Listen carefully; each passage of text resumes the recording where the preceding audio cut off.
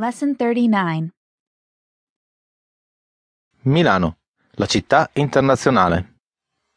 Milano e Roma da sempre sono state antagoniste.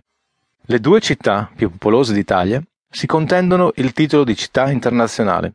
Stando agli ultimi sviluppi, Milano è passata in vantaggio rispetto alla capitale.